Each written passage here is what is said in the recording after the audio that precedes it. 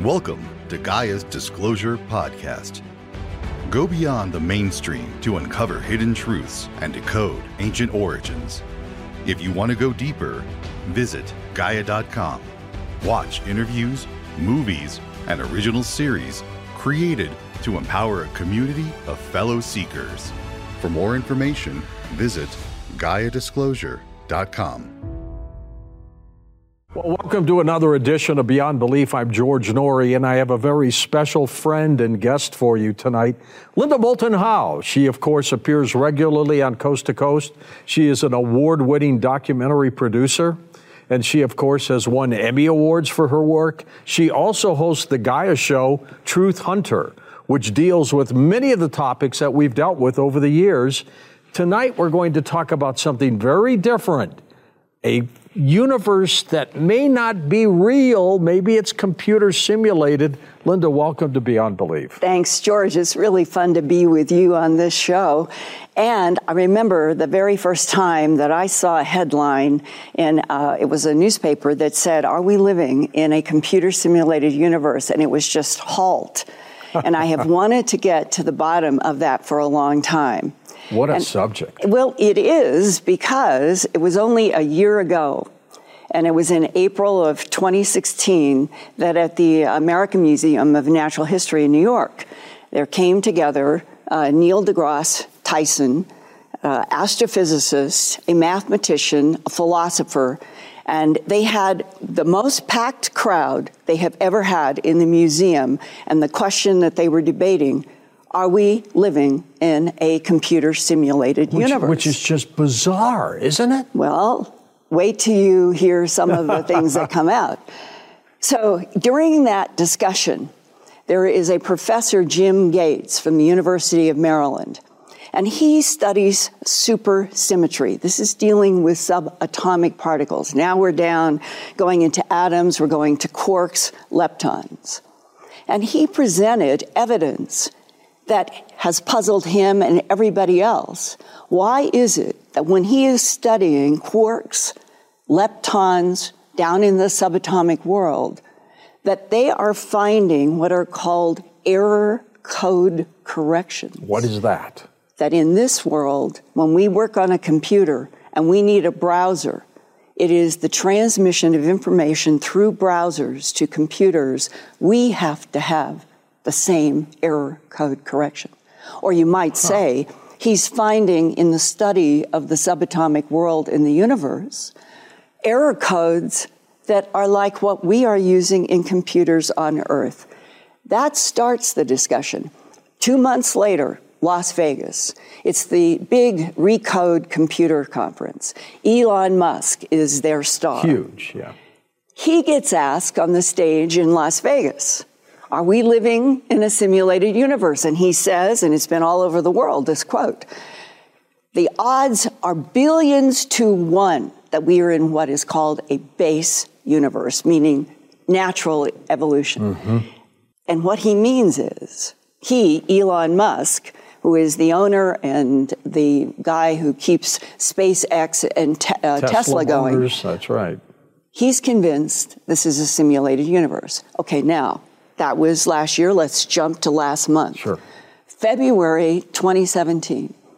A paper comes out in Physical Review Letters. It's a very prestigious journal. And we are living in a holographic universe.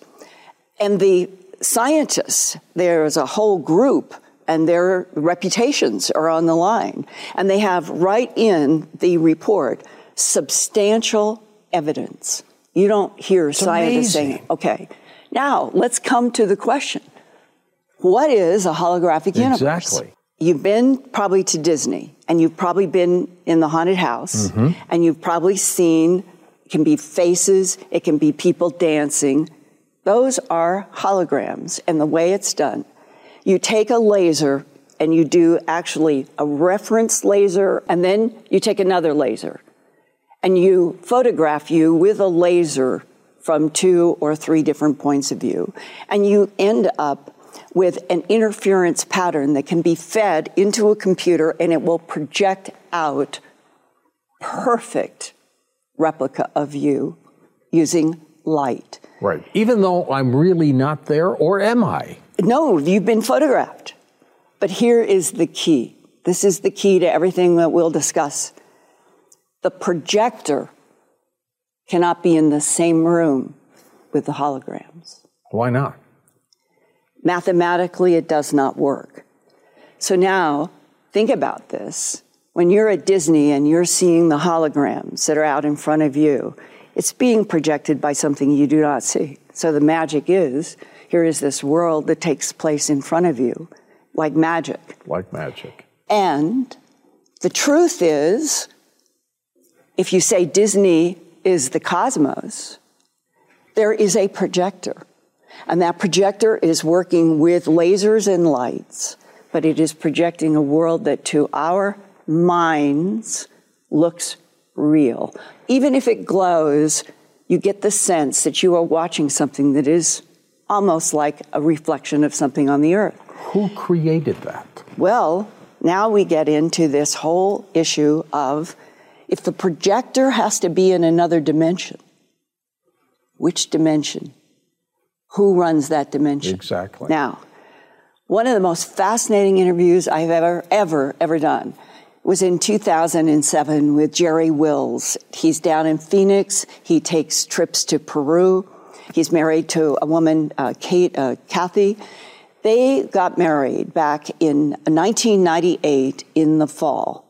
And one of the things that he most wanted to do, and he wanted his new bride to be with him, he wanted to go down to a place called Aramu Muru, Aramumuru,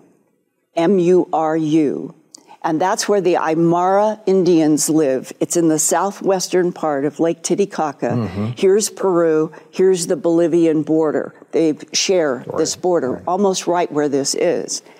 What is Aramumuru? It is a solid, red, beautiful rock, gorgeous, and carved in it, think of a rectangle that goes 23 feet up here, 23.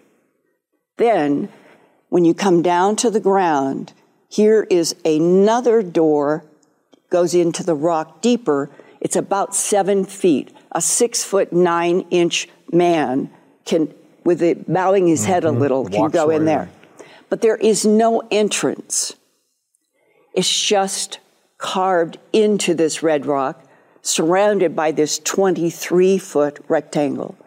And it's the Aymara Indians, for centuries, they have said... They made this? No.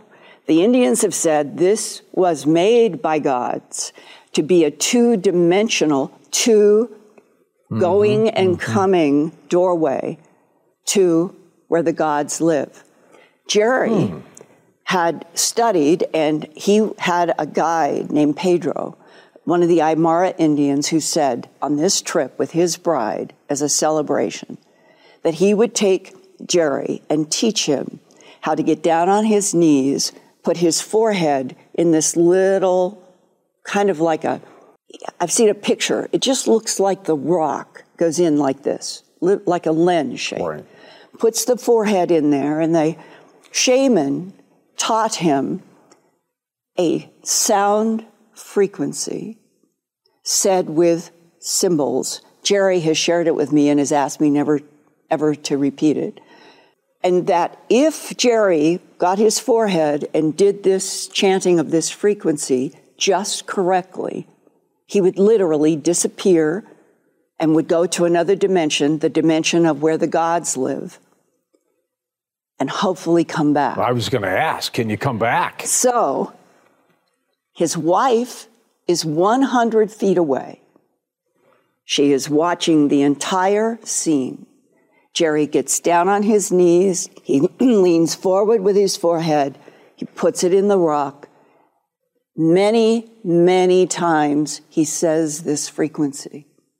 And then she sees him disappear, literally disappears. And we have, I think, what happens next with Jerry, we can at least share his words. He goes to a white place. It's like a laboratory. has a hard floor, and a voice comes in, a male voice. Is he scared when this is happening? He has no idea what's happened. He was there at the rock, and then it's all white, but his feet are on something he compared to Lexan. He tried to jump on it, and then this male voice comes and starts talking to him. And this is where we have an excerpt. Well, let's listen. He said that I was on another world, that it was outside of my universe. So I wanted to understand how that's possible. And he says, well, there are many universes, and you have just passed from yours into ours. All right, so where is this universe? He said, it wouldn't do me any good to even try to explain it to you. I asked him how I'd gotten there. Well, apparently, whoever they are had been very curious about the nature of the universe. They tried to recreate a model of the universe. He was talking about how they were colliding particles, and somehow a spark had occurred, and the spark didn't go away. Instead, it started growing, and as it grew, it started accumulating and creating more of itself on its own. It was quite large, and they had created another universe. They weren't planning on doing this, and it had evolved, and it evolved quite rapidly. And I said, well, I don't understand this, because we think the universe is billions and billions of years old. He says, well, where you are, you measure time much differently. Time is different in every universe. And when he was telling me about this, they were really very afraid that it was going to continue growing and it would just overwhelm them, and then what would happen to them? And that what they had discovered is that they were inside of someone else's universe, just like we were inside of theirs. He says it's just layers and layers. There's very little that separates one from the other. And they had learned that life had started to populate throughout that universe. They had made. Yeah, they were fascinated by this, curious as can be how this was possible. And this doorway that I had gone through was something that they had put in place. They had these doorways throughout our universe in various places. They had been sending scientists in there to study the universe, because this was a whole new realm of science for them to explore. And when they started discovering life in there, well, they were pretty shocked. Apparently, I'm not the only person who'd ever come through that doorway. And apparently, these doorways go to other places on this planet as well as to other planets. The only thing that I can figure is that moving from one point to another was outside the dynamic of time altogether. That these doorways are instantaneous passageways to other places. That's fascinating. Well, and that last statement, doorways that could be instantaneous to other dimensions placed around this planet. Remember Lieutenant Philip J. Corso in his book, The Day After Roswell, and he goes into really saying that the government has known about extraterrestrial biological entities for a very long time, collected technology that we have back engineered, and has a part in that book where he lists 9 places on the Earth that our government understands. Key points. That there are what are called natural collapses of the electromagnetic field, and that where any electromagnetic fields do collapse, have a weakness, things can come in that move magnetically in the universe. And in fact, that we are dealing with intelligences that know how to provoke the collapse of magnetic fields. And then, if you can go to the speed of light, let's just say that we're dealing with intelligences that can go at the speed of light. And one day we will. Well, they can go point to point. And if Good is right at Harvard, he's been speculating this for a couple of decades, that we're not just a universe with a trillion galaxies and that this is it, that there could be an infinite number of galaxies, an infinite number of universes, an infinite number of dimensions. And that part where the voice is telling Jerry that they discovered, whoever the they is, that their universe has another dimension that is encompassing it, or another universe, and they're encompassing this one, and we could be encompassing another. All of a sudden, you have this idea of those Russian dolls that are all embedded in each other, that this cosmos could be universes inside of each other going on, and suddenly the whole issue of why is it that some people have seen blazing white crosses in their life that have saved them, or somebody is falling off of a cliff and they say it felt like Jell-O came and lifted them up. There have been the miracles of this planet. I've had calls on Coast to Coast, Linda, where people are ready to crash to a vehicle and they go right through it. Yes, or over it. Or over it. In abductees. I've heard that so many times, and I have an illustration in my third book, Glimpses of Other Realities, Volume 2, where a mother and daughter, and the daughter is the abductee, and they are traveling on, she'd already had interactions since she was a teenager with all kinds of ETs. And they apparently were trying to help her. They were trying to help her survive. And so it would have been counterproductive to the non-humans and their effort to keep her alive from disease if she would die in a car crash. That's the way she analyzed it. So she and her mother are coming, and they're entering the intersection, and they both see a car coming at them at the same time. They're done, right? They're supposed to be done. And she said it was as if their car rose vertically up and went over the car that should have hit them, came down on the other side, and both the mother and daughter knew that something real had happened. Yes. It had saved their lives. But how many humans go to other humans and tell stories like that because humans are so afraid of ridicule from other humans? And what about the car that almost hit them? What were they thinking? Were they even conscious, or did they get a blast of white light? Gaia.com lets you explore over 8,000 films, documentaries, and original series. There's so much going on in the unseen world. Hidden truth. Why in the media today, they still seem to hold back on these incredible stories? Behind an unknown universe. Where science and spirituality all come together. Gaia.com. Content you can't find anywhere else. For more information, visit GaiaDisclosure.com. This now leads to new work that is being done by a physicist named Thomas Campbell and some people literally at Caltech. It was in February, I spent an entire day with a mathematician at Caltech and a friend of Professor Campbell's. And we were talking about all of this whole issue, are we living in a simulated universe? Because this mathematician that I talked to, they're actually now trying to come up with what are tests that human scientists can do right now or through the rest of this year and maybe next. They have to get collaboration from other large labs internationally to do some of the things they want to do.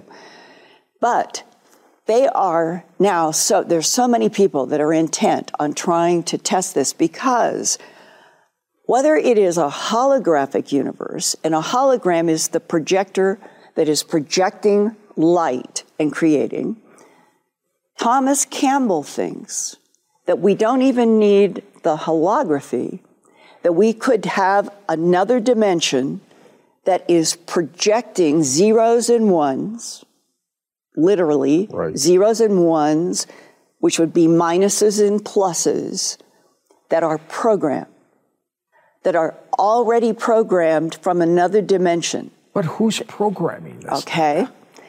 I asked Professor Campbell, I said, okay, is the projector in another dimension God? Good question. And he said, well, if we're in a cosmos that has an infinite number of universes, which dimension would be a top dimension? Where do you get to a point if there are all of these Russian dolls of universes and dimensions? Which, would there be anyone that would be top? And this is where you then get to this discussion. I myself have always thought there's a divine field that is not matter at all. It's an energy and a frequency. Obviously something out there. It produces all the matter worlds that have all of the dimensions, which if you take a chord of music, this helps me think about this. And let's say that you go middle C, E, and G. Hum it for us, Linda. I can't do a chord for you. Maybe you can. Maybe I can. I sing. But if we were in middle C, and Jerry's universe is E, and there's another universe dimension that's F, unless you could produce the exact frequency of the E and the G dimensions or universes, you're never even going to be able to detect. You will not know anything. And they could be that close as frequencies of music. This is getting close to what I think the reality is and what physicists talk about. Did you ever think you would be thinking about this today? Because when we grew up in school, Linda, when you and I grew up in school, we thought of this universe as the universe. Yeah. Hard facts, how it was created, that's debatable. I still haven't gotten my explanation for the Big Bang. But did you ever think you'd be talking about a holographic universe? The first time that I ever heard this was on an airliner flying with Bud Hopkins. The late Bud Hopkins. Goes back to 1991. And it was that spring, a book came out called The Holographic Universe by Michael Talbot. As a matter of fact, since you bring that up, let's take a look at that right now. University of London physicist named David Bohm, who was a former protege of Einstein, and a Stanford University neurophysiologist named Carl Pribram. And they worked independently. Pribram was studying memory and found that there's evidence that the brain operates holographically.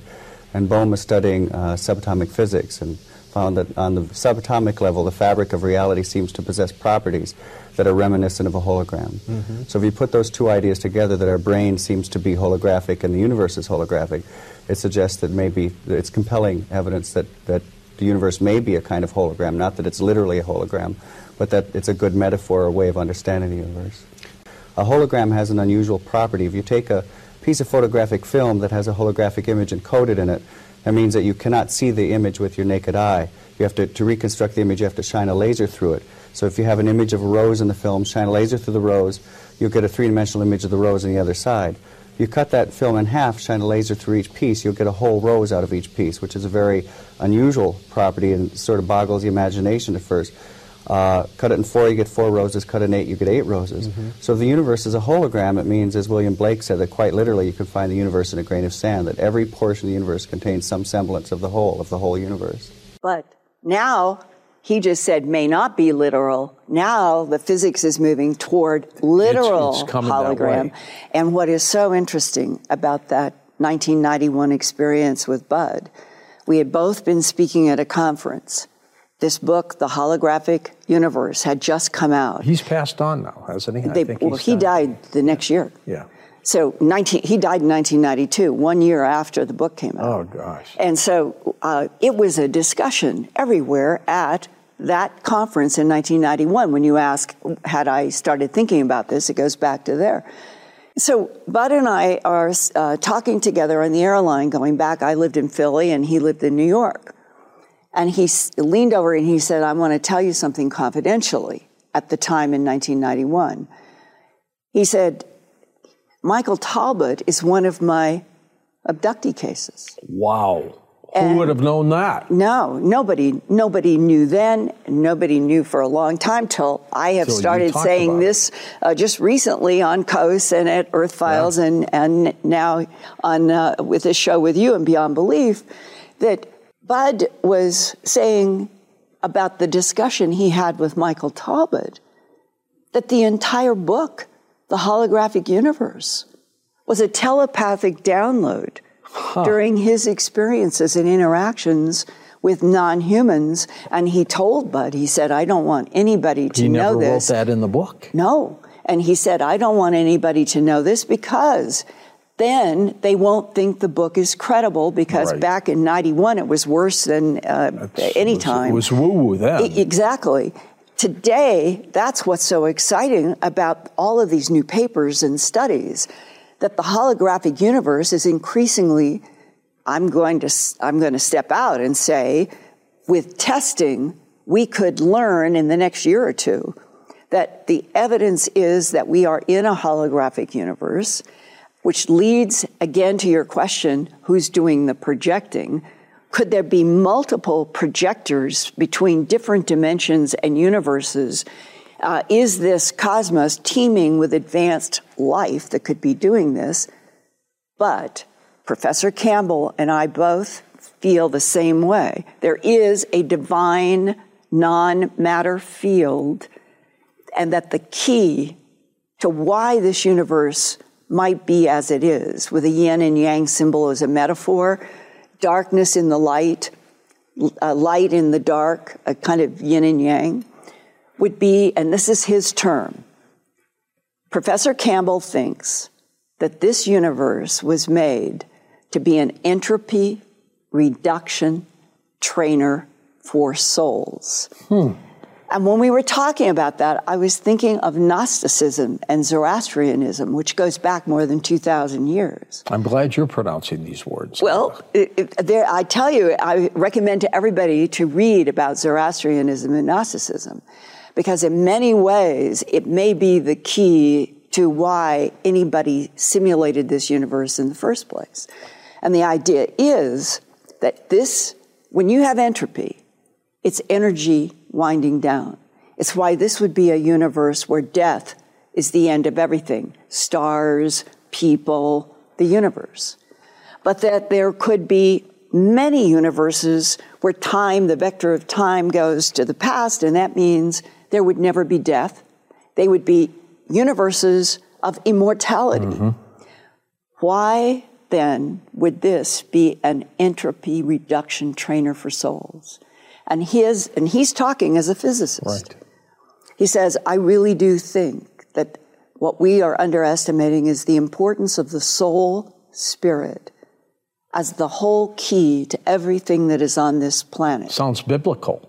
Well, it has to do with the life force. If, in fact, the body containers, whether we're talking about ETs, humans, anything that is organic life in this universe, there is a life force. And in the first law of thermodynamics that physicists live by, energy cannot be destroyed. It is always there reforming. So the soul spirit of any entity would be the consciousness relationship to the projector. Now we're getting into the minds of any creature in this universe would be the interactor with the projector, and that the body containers are what would take the soul and spirit around in this universe. But the whole point, the bottom line to everything, is trying to live with compassion, with love, with sharing, not hate and greed and jealousy, and that the more jealousy, the more hate, the more war, the faster the universe runs down with entropy. Doesn't that sound like the work of Jesus?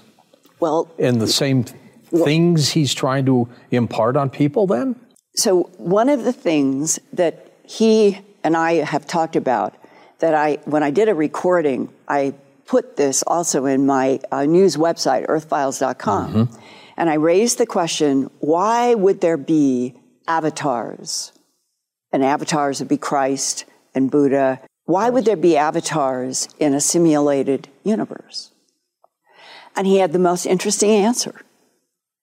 He said, if we are in a cosmos with a capital C, and the whole point of all existence everywhere is to evolve the soul spirit back toward the divine field, that there would be dimensions where we might call them angels.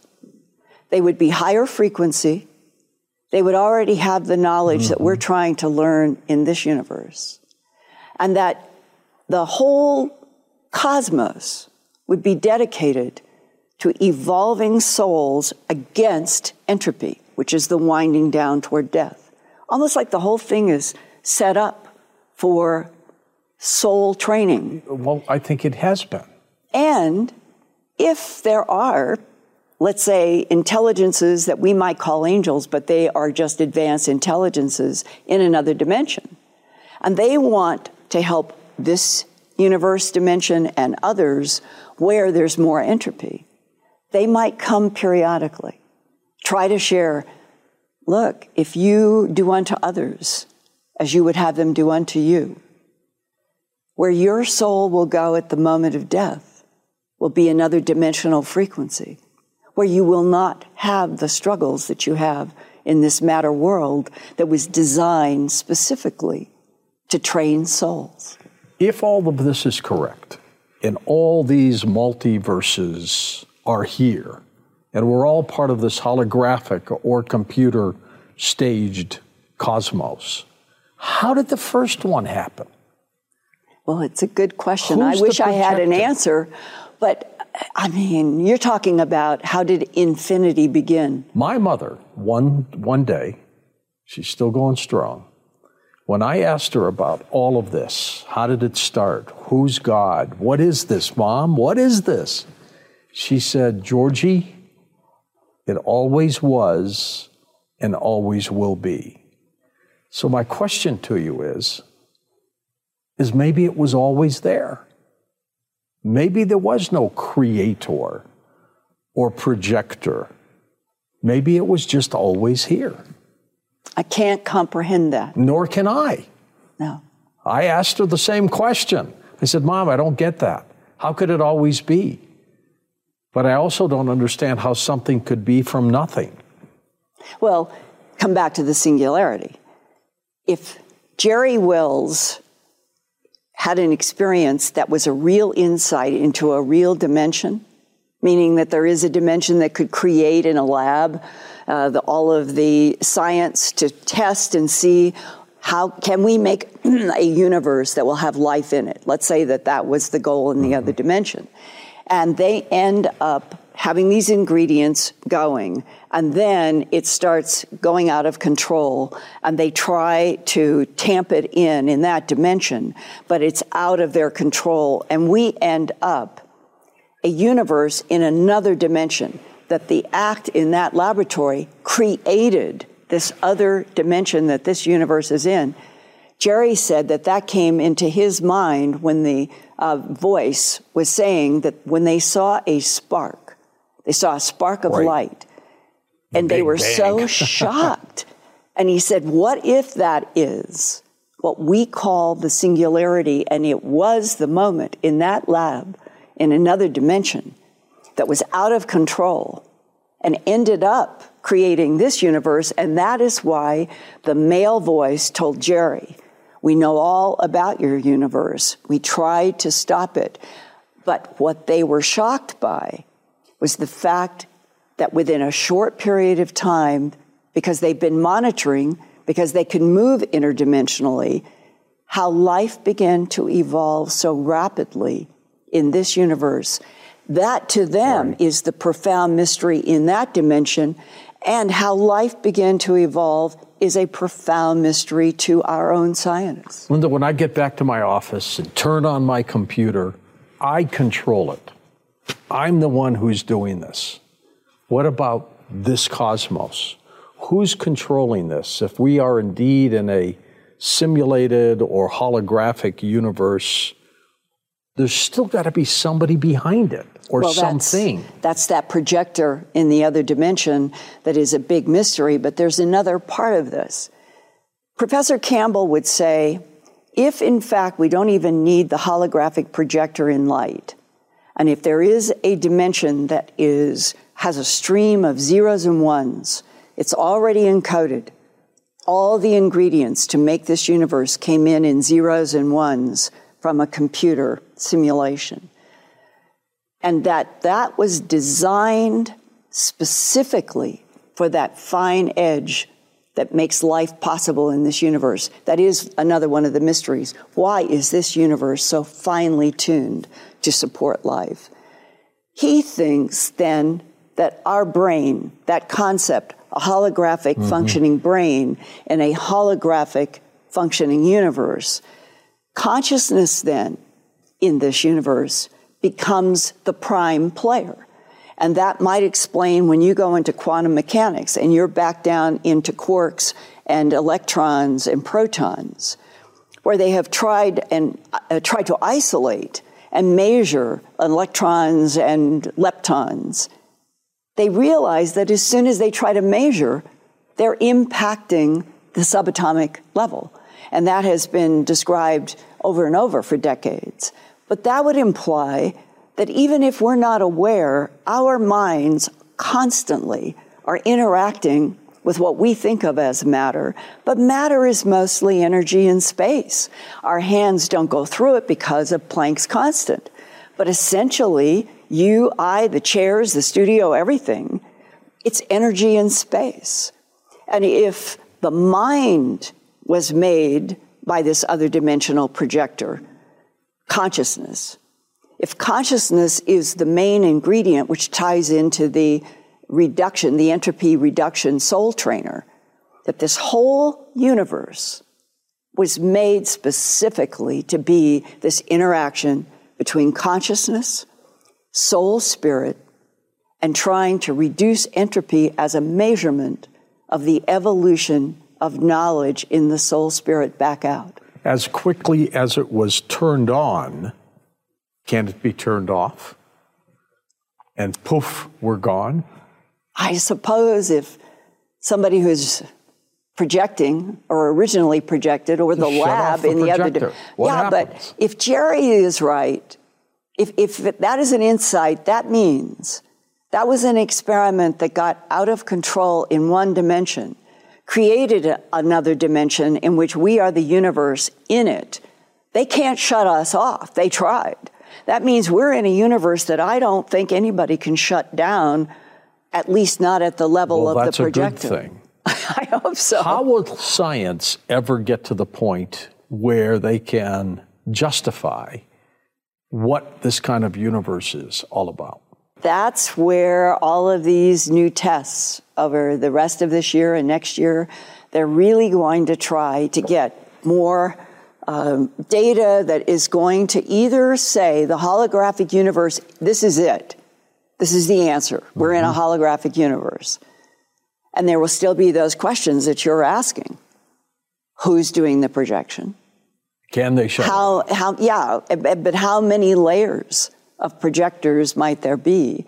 And the bigger question is, if the divine field has no matter, is the alpha to the omega, has no beginning, as you were talking with your mom, but produced all these universes and dimensions in which there's a vector of time. So it's a very strange juxtaposition. If you have a divine field that goes from the alpha to the omega and there is no beginning or end, but it can produce frequencies, and the frequencies can be matter and light and energy, and that they can exist like the chord notes, so that you could have an infinite number of different frequencies and different universes and different dimensions. You still have that huge question. Will the infinity continue to keep expanding?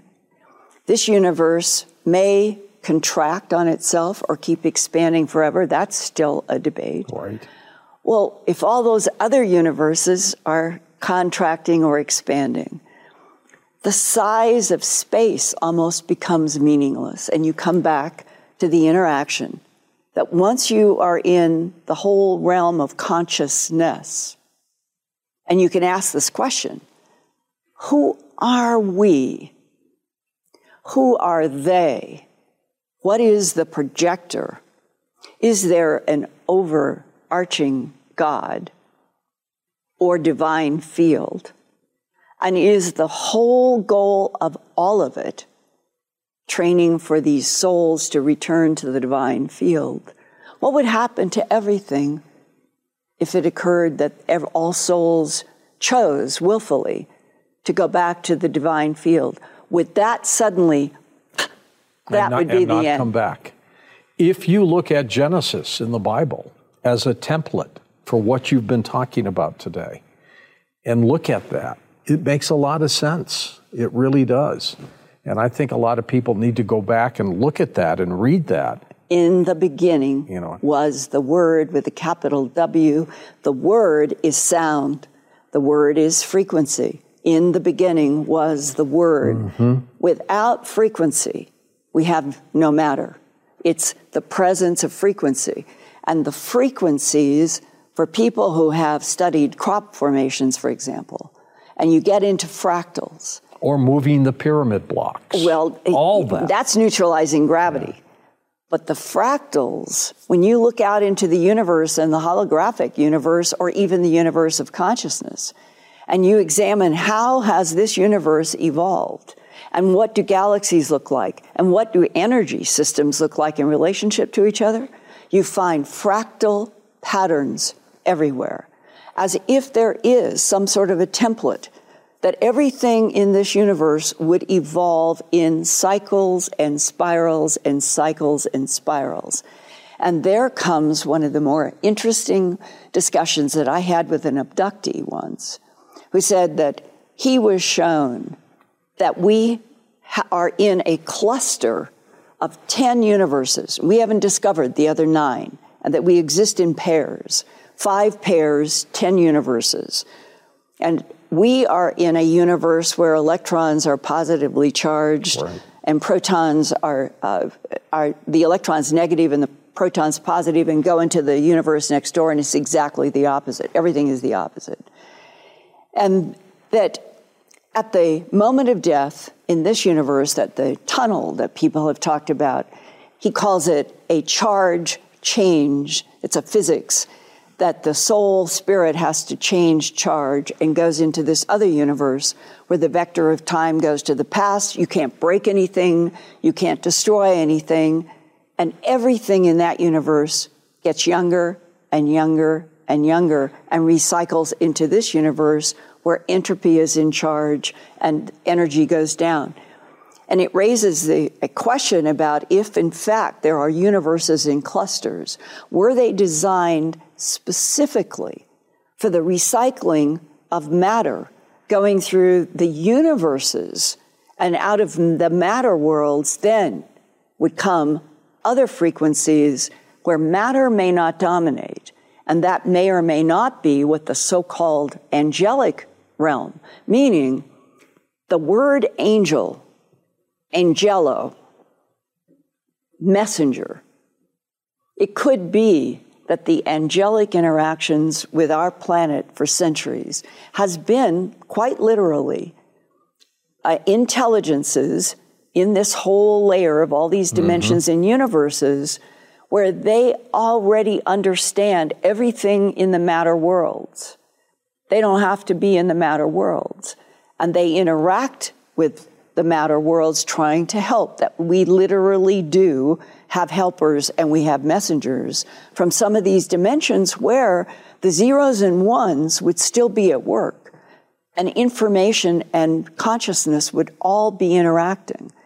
But if you are freed from matter, the frequency of matter, which is hard for the matter world to understand, then that might be the angelic realms. And that's where, when you go back into biblical text and you talk Enoch saying 2 very tall beings with glowing faces came and said they wanted to show him the 7 levels of heaven. Which could be part of these dimensions. Exactly, 7 notes, 7 frequencies. What about hell?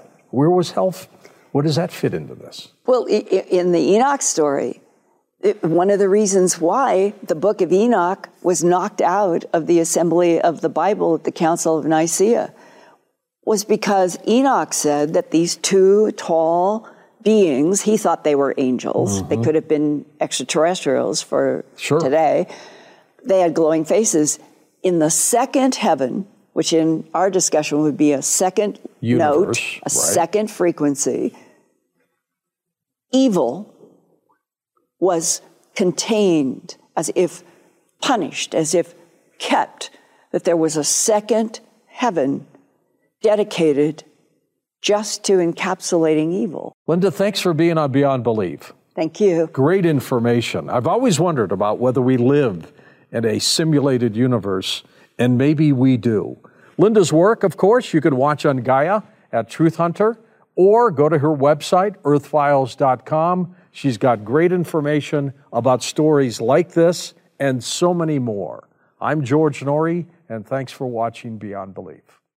Thank you for listening to this episode of Gaia's Disclosure Podcast.